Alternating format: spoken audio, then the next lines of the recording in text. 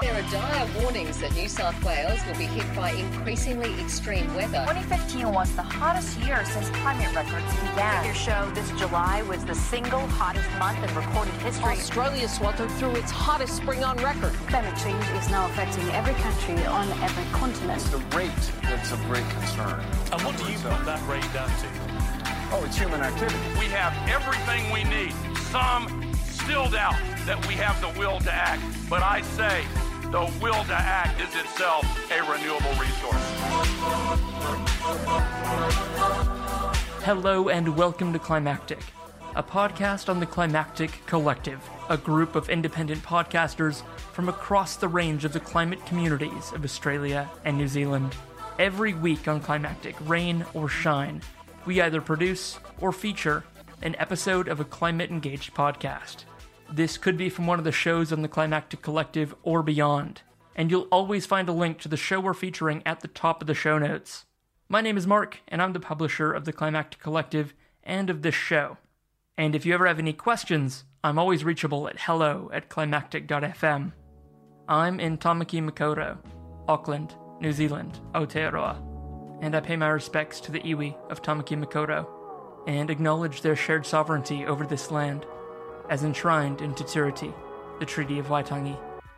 On today's episode of the Climactic Podcast, we're featuring a radio show, airing on 3CR Community Radio 8:55 AM in Narm, Melbourne, and Radio Skid Row in Sydney. The Climate Action Show checks in with community campaigns happening across Australia and the globe. It's a radio program we're happy to say is a member of the Climactic Collective, and you can find out more at 3cr.org.au/climateaction. Find a link in the top of the show notes. I've been wanting to feature the Climate Action Show on Climactic for a good long while, but this episode, their first back for 2022, is just right.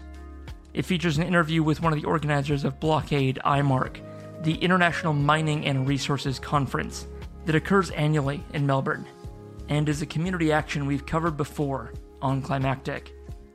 While listening to this episode myself, I learned that Oceana Gold, who's a mining and resources company, and who operate the Martha Mine in my hometown of Waihi, Aotearoa, New Zealand, operates mines across the Philippines, and is a major human rights abuser, which sucks. In the second interview, you'll hear about an amazing group called Sweltering Cities that's working with communities across Australia as our temperatures rise and our cities struggle to cope with providing livable, safe environments.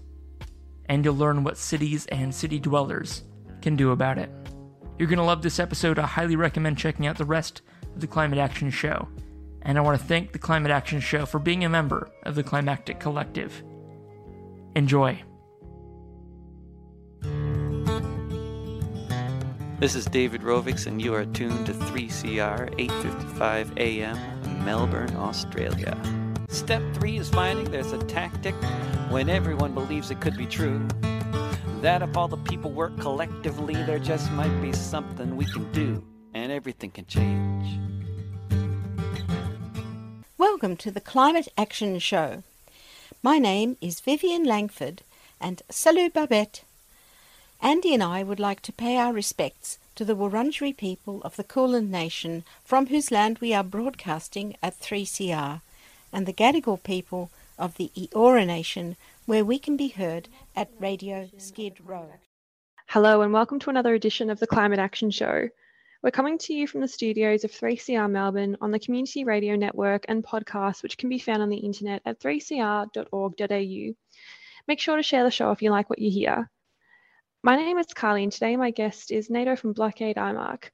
Nato is based in Melbourne and is an educator and community campaigner who wanted to talk to us about the upcoming conference. Hi Nato, thanks for joining us. Hello, thanks for having me. No worries, how are you going today? I am going well, a little bit reaching my ends of my work with the COVID pandemic, but that's an ongoing thing that we just have to deal with in our lives now. But yeah, that's simmering away. Yep, hear you loud and clear. Simmering, hating, getting through it. So I guess firstly, can you let us know about Blockade IMARC? What is it? Beautiful. Yeah, thank you. Blockade IMARC is a campaign that's been running for a few years now, and it's basically an alliance of people and groups who join together to resist the extractive destruction of IMARC.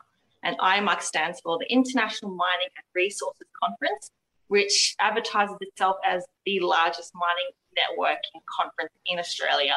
So it's basically the mega mining conference that facilitates mining globally and also here in so-called Australia. And Blockade IMARC humbles itself with wanting to just draw attention to some of the violence and destruction that IMARC facilitates. And so we're an alliance of people that organise against that with conferences as well as in-person protests. Awesome. I think it's really important that you mentioned the violence inherent, because I think a lot of people might have only known about Blockade IMARC after the infamous, how many years ago was it now? Maybe 2019. Oh, God, it feels like a lifetime ago. But the violence against protesters, so I guess, how did you come about to find out about Blockade IMARC? Why did you get involved? Yeah, well, I was someone who was around during those 2019 protests. Not as an organiser, but I definitely was there. Like, my body was there at those infamous few days.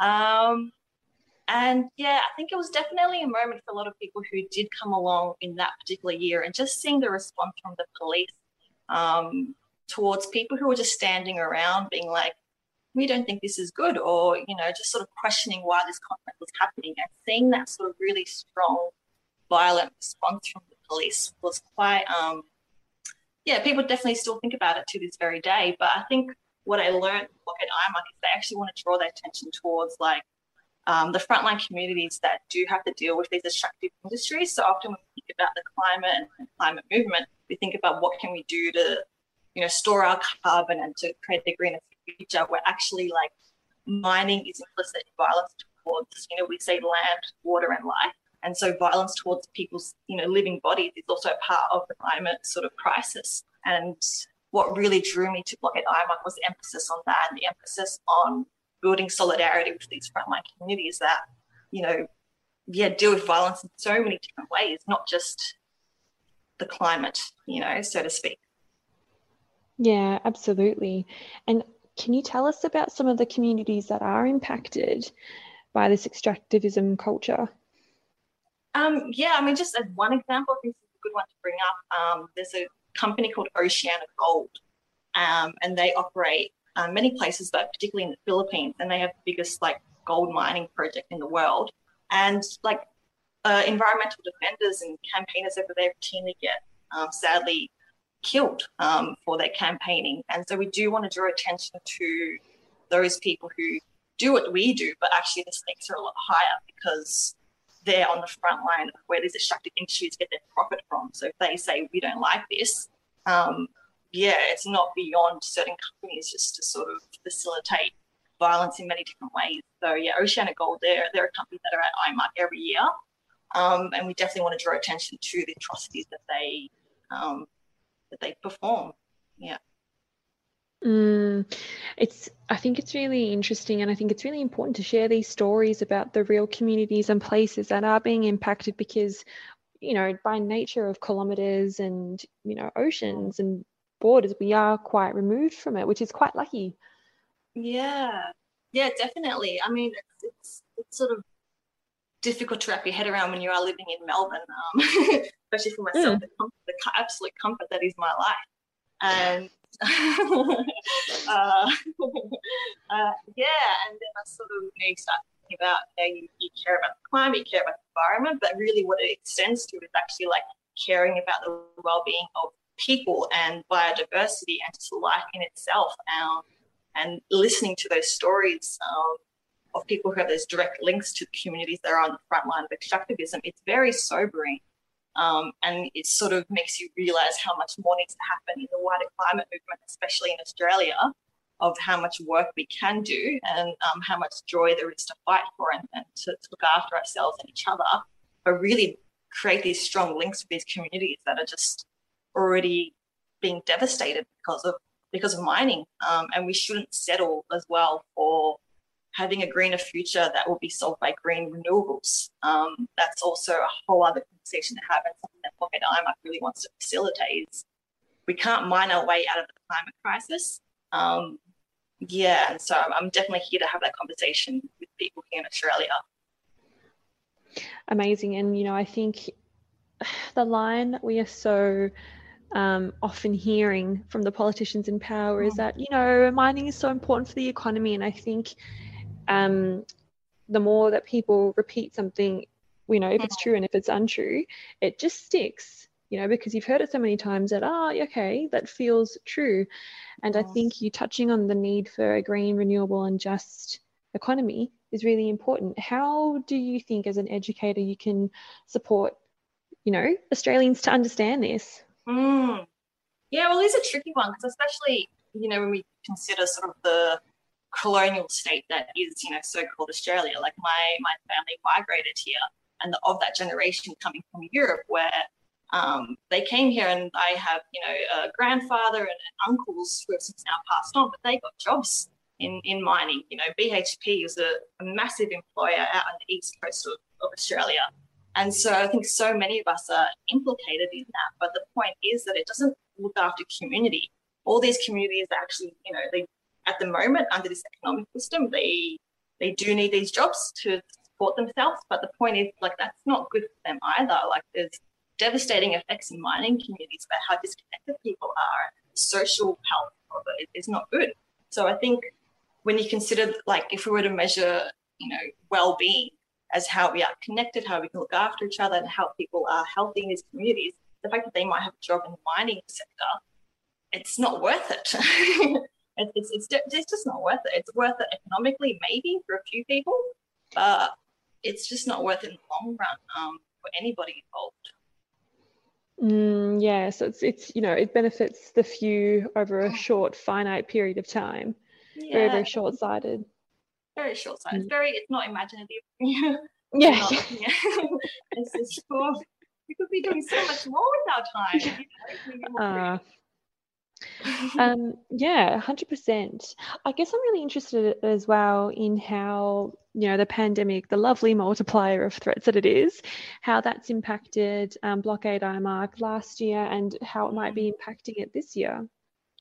Yes, thank you for that question. First off, in regards to 2020, so the International Mining and Resources Conference happens yearly in Melbourne, and that went ahead online only. So Blockade IMARC went online only, and we actually had this beautiful week-long conference called Beyond Mining, and we sort of advertised that as the counter conference to IMARC. And that was a wonderful week where we had just dozens of panels and people speaking from here in so-called Australia and around the world, where they sort of meet and connect and share their own struggles against certain extractive companies.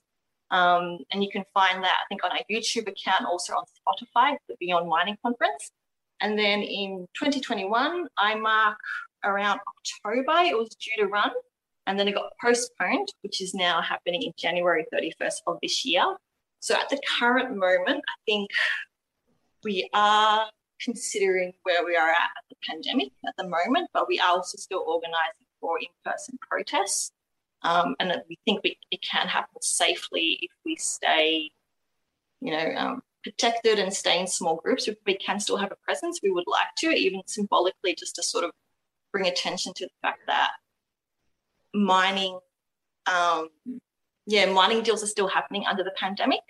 I think, the pandemic has been really devastating to a lot of people, and mining licenses and mining developments have just been able to go unchecked.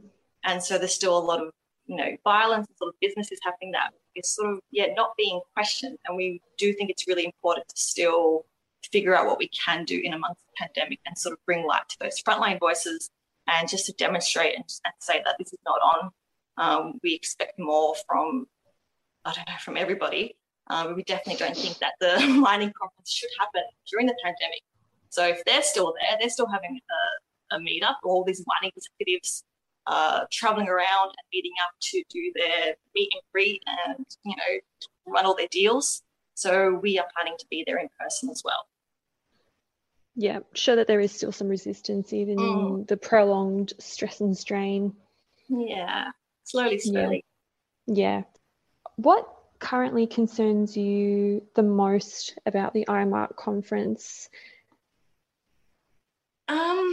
So we have this bit of a joke that we can sort of relax and say the climate movement has won in Australia, because IMARC on their website, if you ever were to look at it, you could have a good laugh and to see how much they are spruiking their green credentials.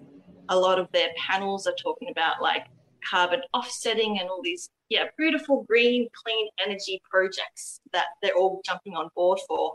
But they're steering away from dirty coal, which you don't ever, that's not good PR anymore for any of these companies. And there are some of the bigger companies that were present in 2019 whose names are missing from 2022's conference. But if you're just doing a basic sort of dig, look at what's happening beneath all their greenwashing spin, it's still devastation to a lot of communities and to land. And we definitely, what I'm concerned about is maybe how much people might look at the PR of IMARC and be like, oh, good, it's fine, the climate will be saved. But there's definitely so much more to it than just green energy is going to save us all. It's quite insidious, isn't it? Very insidious. Yeah, absolutely. And it's just that kind of like the shell effect, like, oh no, we care about the climate now that we have to say that we do. And it just lulls you into that false sense of like, okay. Yeah. Can I take a breath? Yeah. No. No. They're relentless. So we have to be relentless. Yeah, that's right. And I guess, what are some things that you'd like to tell people that they might not know about, IMARC or Blockade IMARC? Very good question. I think the biggest thing with Blockade IMARC is, I guess, when we talk about it, it's easy to say, even in saying Blockade IMARC, first of all, super jargony. you got to know what IMARC is. And the blockade, especially when you think about the 2019 protests, you're going to have images of police on 4 horses, sort of trampling people, and a lot of pepper spray or no-see spray, and just a lot of violence against protesting bodies, which is not cool. But what we want to do is we want to, it is an alliance, so we actually want to think about how we can build a future. We might question these things and be, quite realistically cynical to be like, well, this greenwashing PR doesn't sound good. What else is happening? But we do that from a place of joy and actually wanting to have the questions that we need to ask to build resilient communities that focuses on the well-being of everybody and all life on Earth. And that's sort of the end goal is sort of how can we build and strengthen our communities, in response to the climate crisis and the pandemic and all these things that are a part of it. How do we start responding to what we need to respond to right here, right now? We're blockading IMARC to hopefully build and strengthen our wider community here in so-called Australia and form beautiful, joyous relationships to all these communities that are already on the front line of the extractive industry. It's we want people to come to dance, to be creative, to heal, to connect, and to feel empowered with that. We don't need to settle for greenwashing BS from these companies that only care about their profits at the end of the day and will keep morphing and shifting in whatever it is that they do to keep their profits running. We expect more from that. We want to look after people. I love that focusing on joy, because it does remind me of every time I read anything by Naomi Klein, how she talks about a better world and how yes, this is a problem, but think of how rich and joyous and beautiful life can be once we kind of pivot to something way more sustainable and fair. Definitely. I mean, that sums it up perfectly. Yeah, that's a good line. So I guess, you've said that January 31 is when the next conference is in Melbourne, and, there are quite high COVID numbers. Things are still a bit spicy here. If people do want to get involved, but they might not feel confident showing up in person to do any kind of the resistance stuff. How can people get involved? What kind of opportunities are there? Definitely. Well, first off, we do have an email that you can email us on at community@blockadeIMARC.com. Also, if you were to go onto our website, blockadeimarc.com, click on the Getting Involved tab, and it's just this really simple but detailed sign-up form that you can fill out, and that can sort of be asking questions of like, how do you want to participate? How many hours a week or how many hours a month do you have? What are you interested in? Because I think what we want to emphasize at Blockade IMARC is, yes, there is the protest that happened for those 3 days the conference is happening each year, but we're already making plans of having, post events. Like we're thinking of running the counter conference in a few months' time, and hopefully when things have shifted a little bit of where we're at currently in the pandemic wave. But there's just so much to do. Even if you just want to send us an email just for more information about why we care so much about blockading IMARC, we're here to have discussions with people and having, information sessions, just sharing that knowledge about why we can't settle for greenwashing and why we can't mine our way out of the climate crisis. So yeah, send us an email, contact us on Facebook, and fill out our sign-up form on our website, and we'll send you a friendly email back and say hello and start from there. But there's a spot for everybody, and everyone's input is valuable. Yeah. Beautiful. Is there anything else that you think is important for us to know? That's a good question. I might think about that for a second. I'd like to finish it on maybe paying respects to, why we talk about extractivism. That comes out from a lot of the social movements in Latin America, where they name and define this thing called extractivismo. And they have the line where extractivism is not development. So I definitely would just like to leave that note of, if we're going to talk about solving the climate crisis, we need to think about development. What does that mean? And can we look after the climate while having this perpetual growth in development? And I think that's something that we all need to really consider as a broader community here in Australia.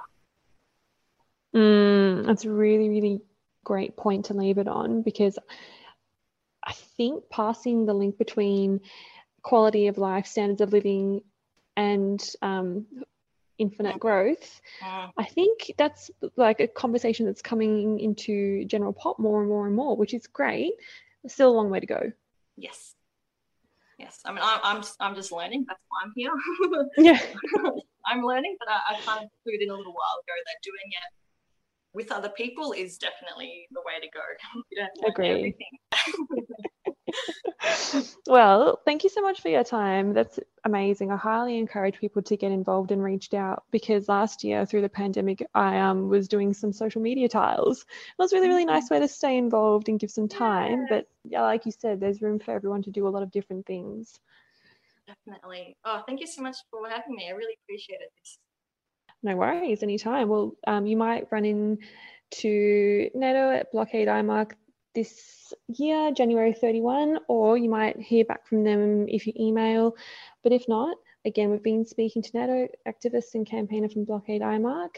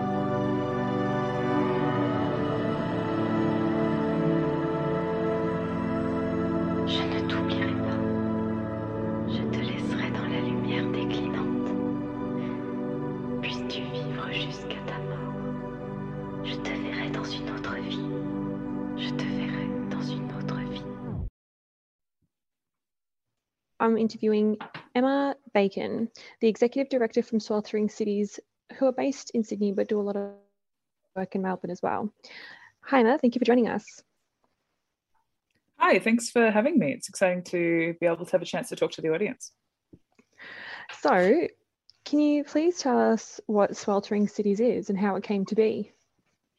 So Sweltering Cities is a small NGO that works directly with communities who are living in the hottest suburbs across Australia to campaign and organise and advocate for more livable, equitable and sustainable cities. And that includes, as we say, turning down the oven, which means climate action that is going to actually stop our cities becoming really, really baking hot for lots more of the year. And so Sweltering Cities was started at the beginning of 2020, which is a great time to start a new organisation that's based in, community-focused outreach. But what we've found over the last couple of years, existing at the same time as we've had this global pandemic, is that there's a huge demand from people to be talking about these issues, who want to share their stories about what extreme heat is doing to them, how it's affecting how they live, how they work, how they take care of their family or their kids or older people, and that people are really interested in becoming part of a campaign or part of a movement to do something about that and to make sure that the communities they live in are livable, sustainable, equitable into the future. So even though it's been a tough couple of years, I think that these issues are more important than ever, and a lot of people are really keen to be involved, which is great. It's amazing work starting a community organisation through a pandemic, but I imagine, I'm hoping that a lot of people are at home and really just ready to get their hands into something tangible. Mm-hmm. Yeah, I hope so too. So what are some of the work and the campaigns that you've been doing? So there's really three big pillars of what Sweltering Cities does. So the first is community organising. That's working directly with communities in the hottest suburbs. Across Australia, we know that areas like Western Sydney and Southwest Sydney are really powerfully affected. In Penrith, in Western Sydney, it was 48.9 degrees a couple of summers ago. And if you think about what that would even feel like to be on the pavement, to try and work in that sort of temperatures, to be walking home from school or work in that sort of extreme baking heat, we know that part of Australia is really powerfully affected. But there's also other parts like Western Melbourne, especially in those large urban heat island areas where there's not enough trees, there's a lot of concrete, places like Sunshine where, there's really lots of concrete, dark surfaces, not enough trees, and it's much warmer than other parts of the city, and also the Dandenong region in Melbourne. And we work with communities in also southeast Queensland. People think Queensland's already hot, but as the temperatures rise due to climate change, it's going to be even hotter overnight, and people aren't going to get that relief their bodies need in order to be healthy through the heat. So we're doing that close work with communities. We're also running strategic campaigns, so that's saying what are real tangible things that will support communities to adapt to climate change, to build a more livable, sustainable community. Identifying things like, lots of the hottest suburbs in Sydney don't have bus shelters at the bus stops. I really enjoyed looking at the Sweltering Cities website and seeing in the resources section, the blog post, Heat Waves on a Day at the Beach, Heat-Related Illnesses and Resources. And I really like that because a lot of the time the media position is, climate change is coming, more hot days and evenings, and there's these beautiful pictures of people at the beach, relaxing, having fun. And I'm still not sure that enough work is being done to have people draw the link between illness and extreme heat. You're 100% right. Heat waves are Australia's most deadly environmental disaster. Since we've started recording statistics on people who die during environmental disasters in Australia, heat waves have killed more than all the other disasters combined. But when we think about those hot heat wave days, and on the front page of the newspaper you've got people at the beach, that's not telling the full story about how people are being impacted. It's not telling you that there's parts of Sydney where 3 times as many people are turning up to hospital than in the cooler suburbs because their suburbs are much hotter. We need to actually reflect the fact that it is environmental disaster in media coverage. But more importantly, we need to put people who've got the direct lived experience of those heat waves and of living in those urban heat islands into the news as well. Yeah, absolutely. I mean, have you connected with much of the community in those really hot suburbs of New South Wales? How is that going? What are some of the conversations that you're having? Oh, we're working directly with lots of people across the city. We've had community meetings in Penrith, Blacktown, Campbelltown, and lots of individual meetings with people across the city. Last year, we did a community survey with over 700 people, all over Sydney, over 170 postcodes, who told us about what it feels like to live through the heat and how it's affecting them. Things like 87% of people who did the survey saying that they've got trouble sleeping. And the next day they feel, dizzy, unwell, grumpy, they can't concentrate. There's a huge number of people who are affected. The stories we're hearing are, often really, really hard to listen to. You will be shocked by how many people tell me that they're dreading the summer. I've spoken to people who are worried about their families, who are really anxious that they're not going to pay for air conditioning, or that their homes aren't set up to be safe over the summer. And I think that, when you've got some people across the cities who are dreading summer and other people who are excited about, all the time they're going to get spent at the beach, you're saying there's huge inequality. And it's actually inequality that's driving so many of these problems. Sweltering Cities works at the intersection of health, inequality, and climate change. Because even if we all have even if some people have electric cars, even if there's lots of, solar panels for air conditioning, in wealthier parts of the city, that's actually not going to address, adapting to climate change for the people who really need it. And those are the people living in our hottest suburbs. So, yeah, we have been meeting with people across the city in Penrith, in Blacktown and Campbelltown, and having meetings where people are welcoming us into their homes and their communities across the city. And it's those conversations that are really driving the strategy and the direction of Sweltering Cities. Last summer, we did a huge community survey with 700 people across 170 postcodes in Sydney, mostly in the highly affected areas of Western and Northwest Sydney. And people were telling us, things like 87% of them felt like they couldn't sleep on hot nights or during heat waves. They were feeling, unwell. They couldn't concentrate. They're feeling dizzy the next day. And, we're seeing just the huge impact it's having on people's lives. You'll be shocked by how many people tell me that they are dreading summer. Sweltering Cities works at the intersection of climate change, inequality, and health. And it's inequality that's driving these really dire impacts for so many people across our cities. It's really incredible, and I think that's a fantastic community-led way to do it. That's great. Are you noticing any health impacts aside from the increasing hospital presentations? Well, unfortunately, we don't have enough of the statistics for how heat is impacting Australians' health. Because when people turn up to the hospital, they go to the doctors, or, unfortunately, if they die during heat waves, then often their illnesses or their deaths are recorded as respiratory or cardiovascular disease. So it's work being done afterwards by epidemiologists to say, well, there was this increase in deaths or disease during that time. We're not getting an up-to-date record of what's happening. And that's one of the reasons why people don't see heat waves as an emergency, because we're not measuring the health impacts in real time. But heat-related illnesses are everything from dehydration, heat stroke, heat stress, heat exhaustion. And that can really, it can sneak up on you. It can be a few, a half an hour walk in the sun with not enough water for the right person can actually give them some really dramatic health impacts when it's 40, 45 degrees out there. People need to be really careful. But we're not doing enough to support the most vulnerable people.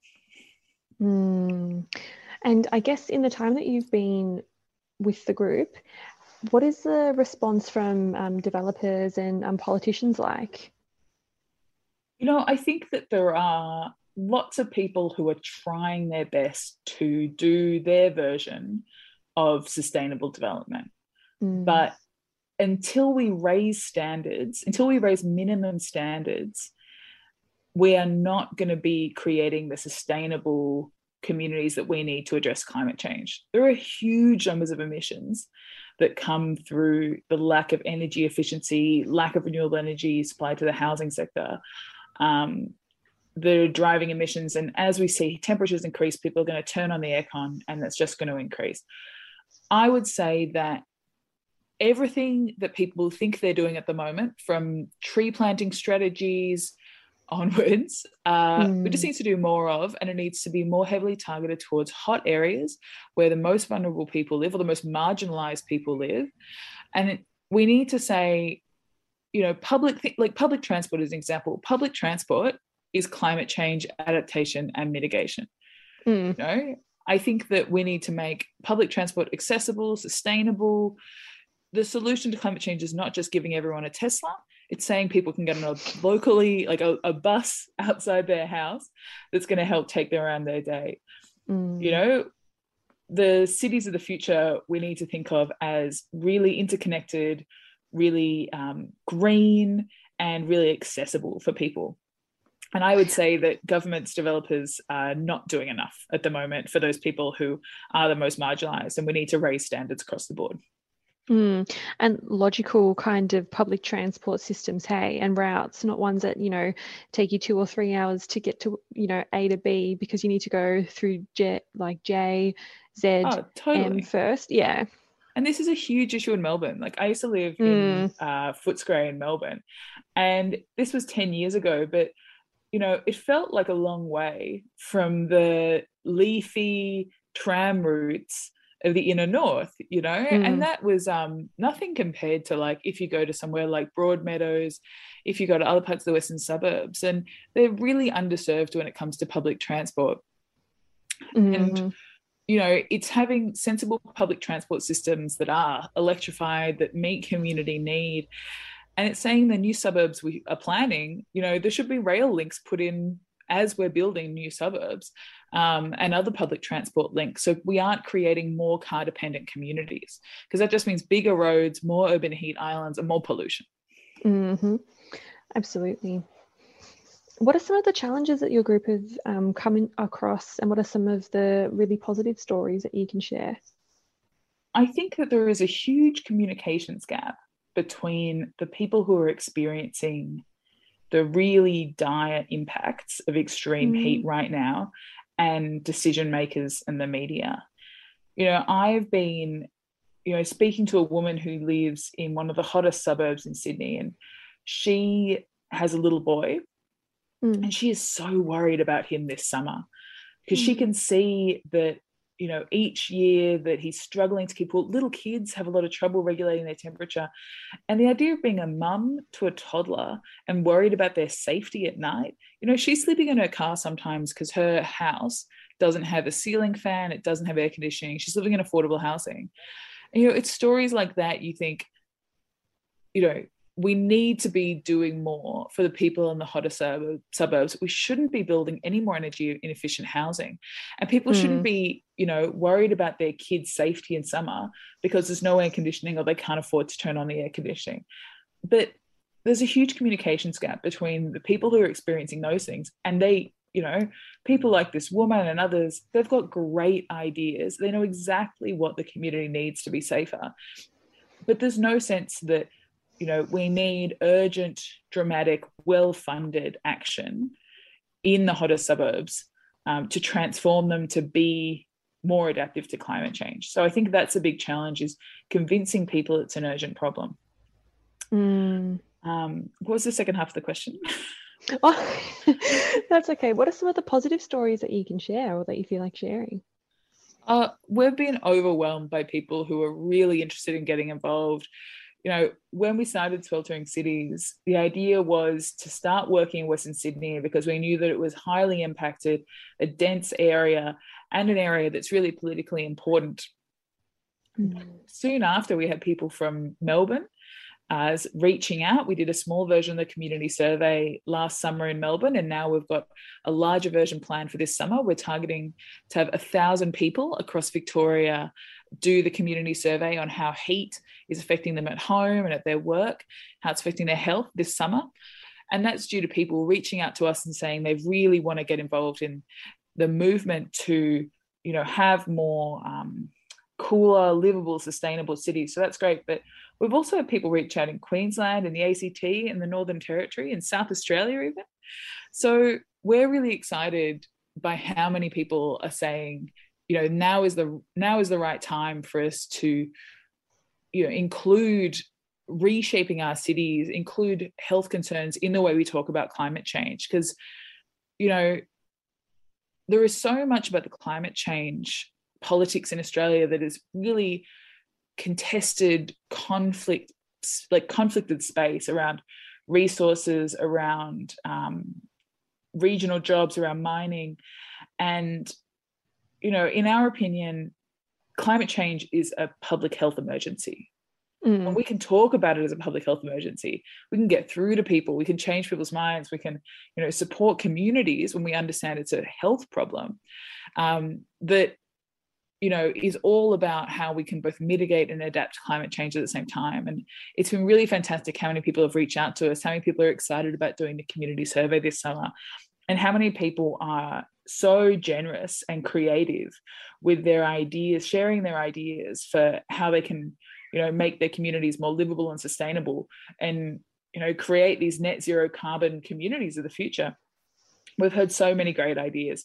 And in the community survey, people said everything from Australia needs to do better on climate action to we need more bubblers or water fountains at our bus stops and in our local shops. And it's from the hyper local to the global. And we're really excited about the solutions people are sharing and supporting them to win campaigns for those tangible changes. That's amazing. What does your ideal city look like? Ooh.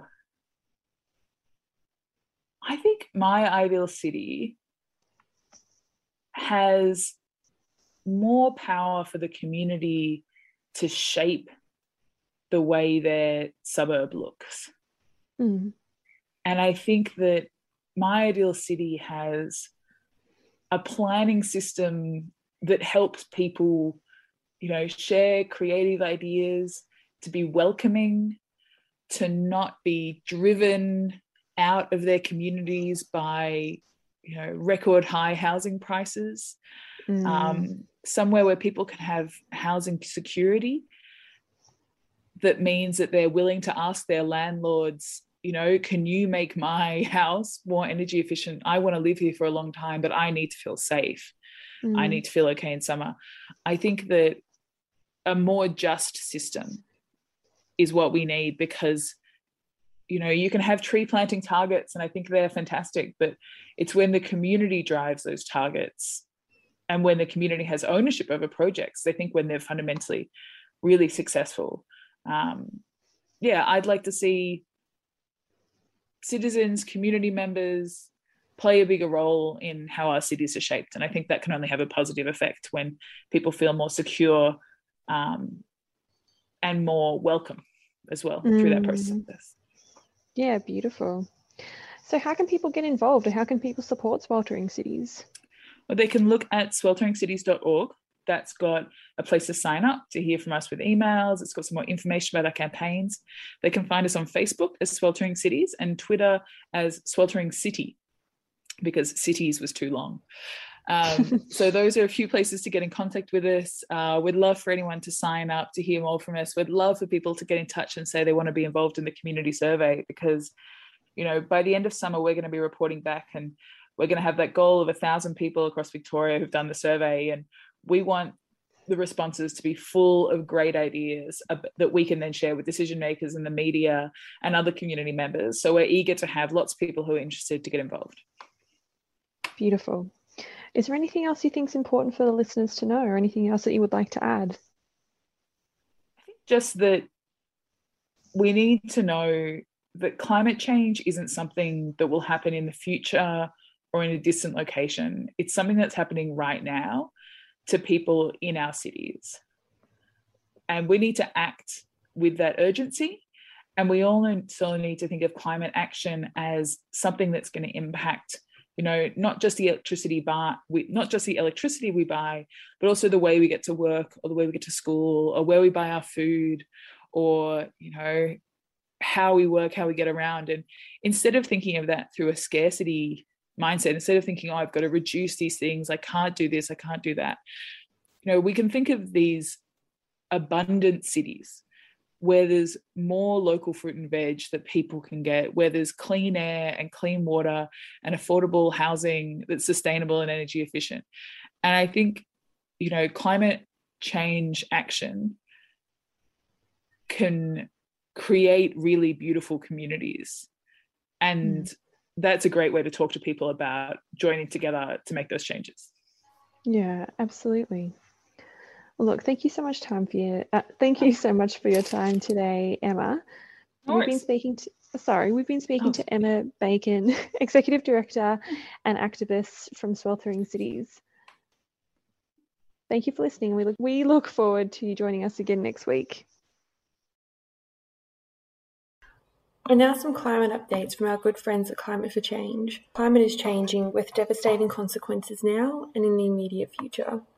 Climate change is increasing the frequency of megafires in Australia and putting entire ecosystems at risk.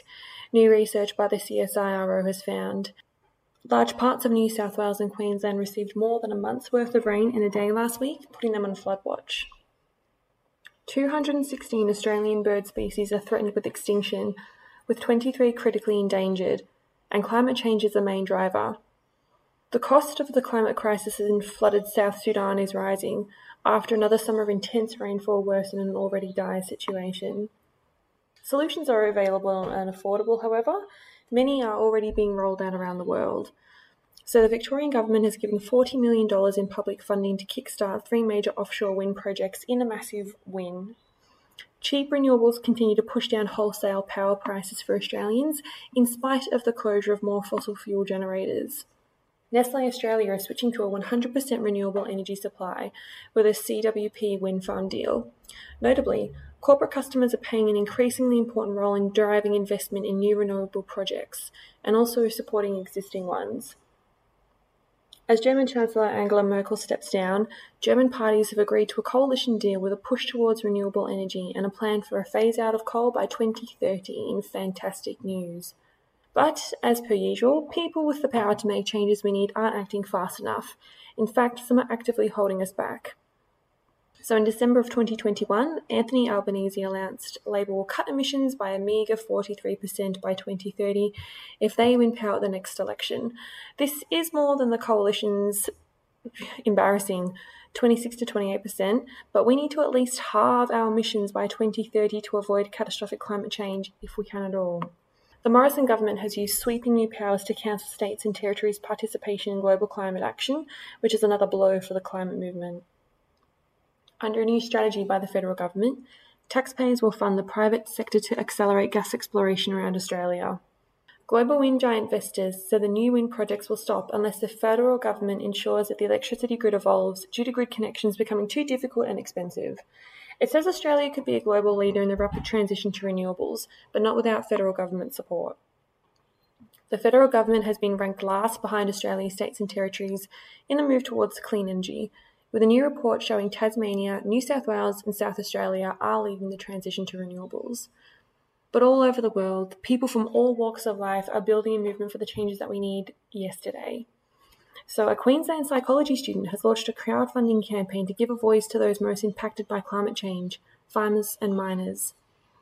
There are young, diverse Australians hoping to change the face of New South Wales local government this election, with many campaigning on stronger climate action.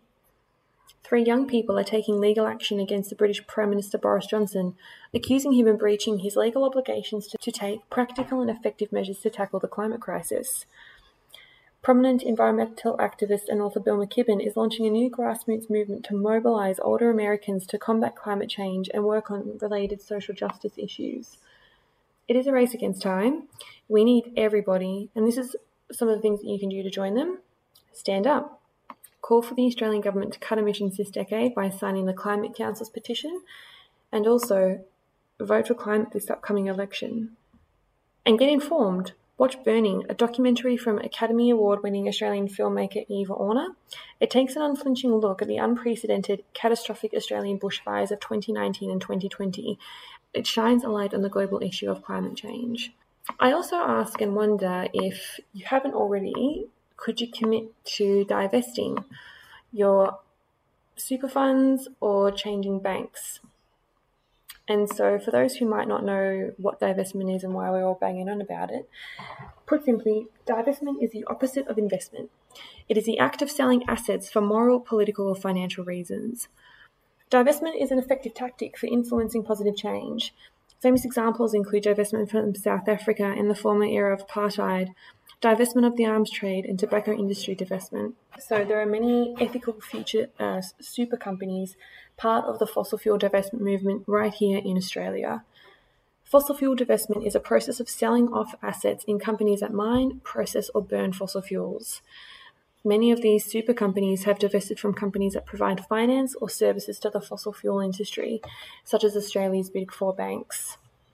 The fossil fuel divestment movement is dedicated to moving out of fossil fuel companies. This undermines the social license of the industry by telling them they are no longer welcome to continue operating and no longer able to invest our money in burning our future. As well as individuals divesting their personal finances, many different organisations have also committed to divest. These include universities, churches, city councils, philanthropic organisations, insurance companies, and huge sovereign wealth funds. You can find out more about the fossil-free movement at Go Fossil Free, and I'll put that in the show notes. You can also find out what your super fund's exposure to fossil fuel investment is by looking them up on Super Switch, which I'll also put in the show notes. This is an independent resource by non-profit group Market Forces to help people find out how their super is fueling the climate change. If they're not listed on there or they have not disclosed their exposure, you can contact them directly, and it is good to put them on notice and put the pressure on. So divestment serves two purposes. Divestment delegitimizes those businesses that use money of power to cause harm. For example, in countries where the fossil fuel industry has a firm hold on all parts of society, through political lobbying like we have here, the funding of political think tanks, divestment erodes the industry's dominance and creates a space needed for change to happen. Secondly, divestment is most effective when coupled with reinvestment. So with many of the ethical super companies operating in Australia, their mission is to ensure that their members' money is building a future worth retiring into. I mean, what good is a bit of a nest egg when, there's civil collapse and wars over resources? I mean, I'm not looking forward to that. By allowing their members to invest in line with their values, ethical super companies aim to fast-track the transition away from coal in lieu of political action and into a future free from climate change and inequality. I'll put it to you that if you haven't done it yet, please, please, please check it out. One way you can vote before the actual voting date we're going to have for the election in May, you can vote with your money. And then with your banks, despite the urgent need to stop global warming and the havoc being wreaked on our land, water, air, health, communities, Australia's big four banks continue to play a critical role in supporting the dirty fossil fuel industry.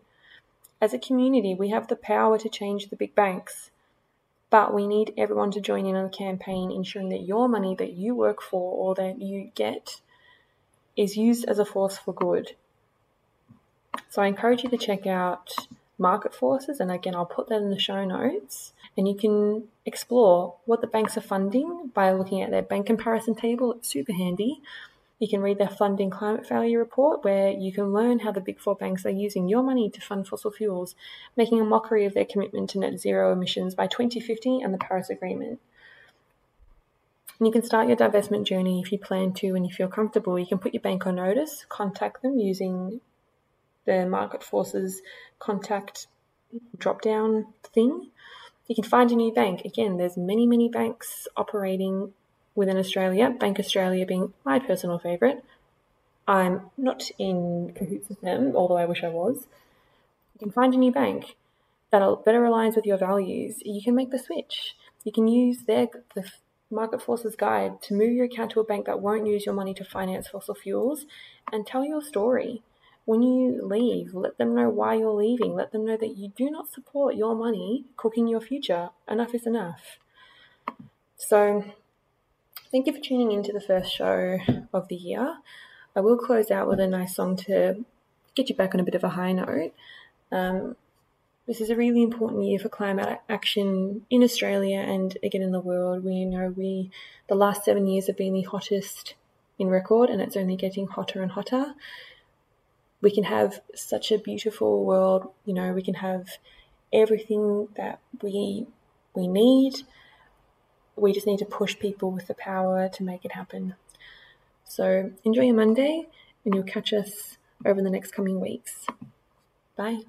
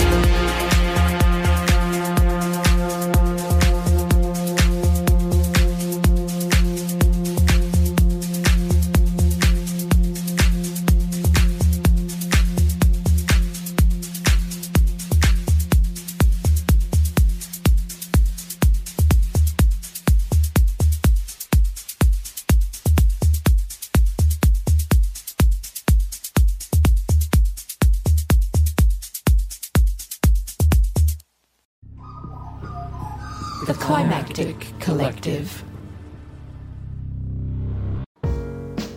This show is produced by Hear Media, a boutique audio agency in Narm, Melbourne. To learn more and get in touch, head to hearmedia.studio. That's HERE media.studio.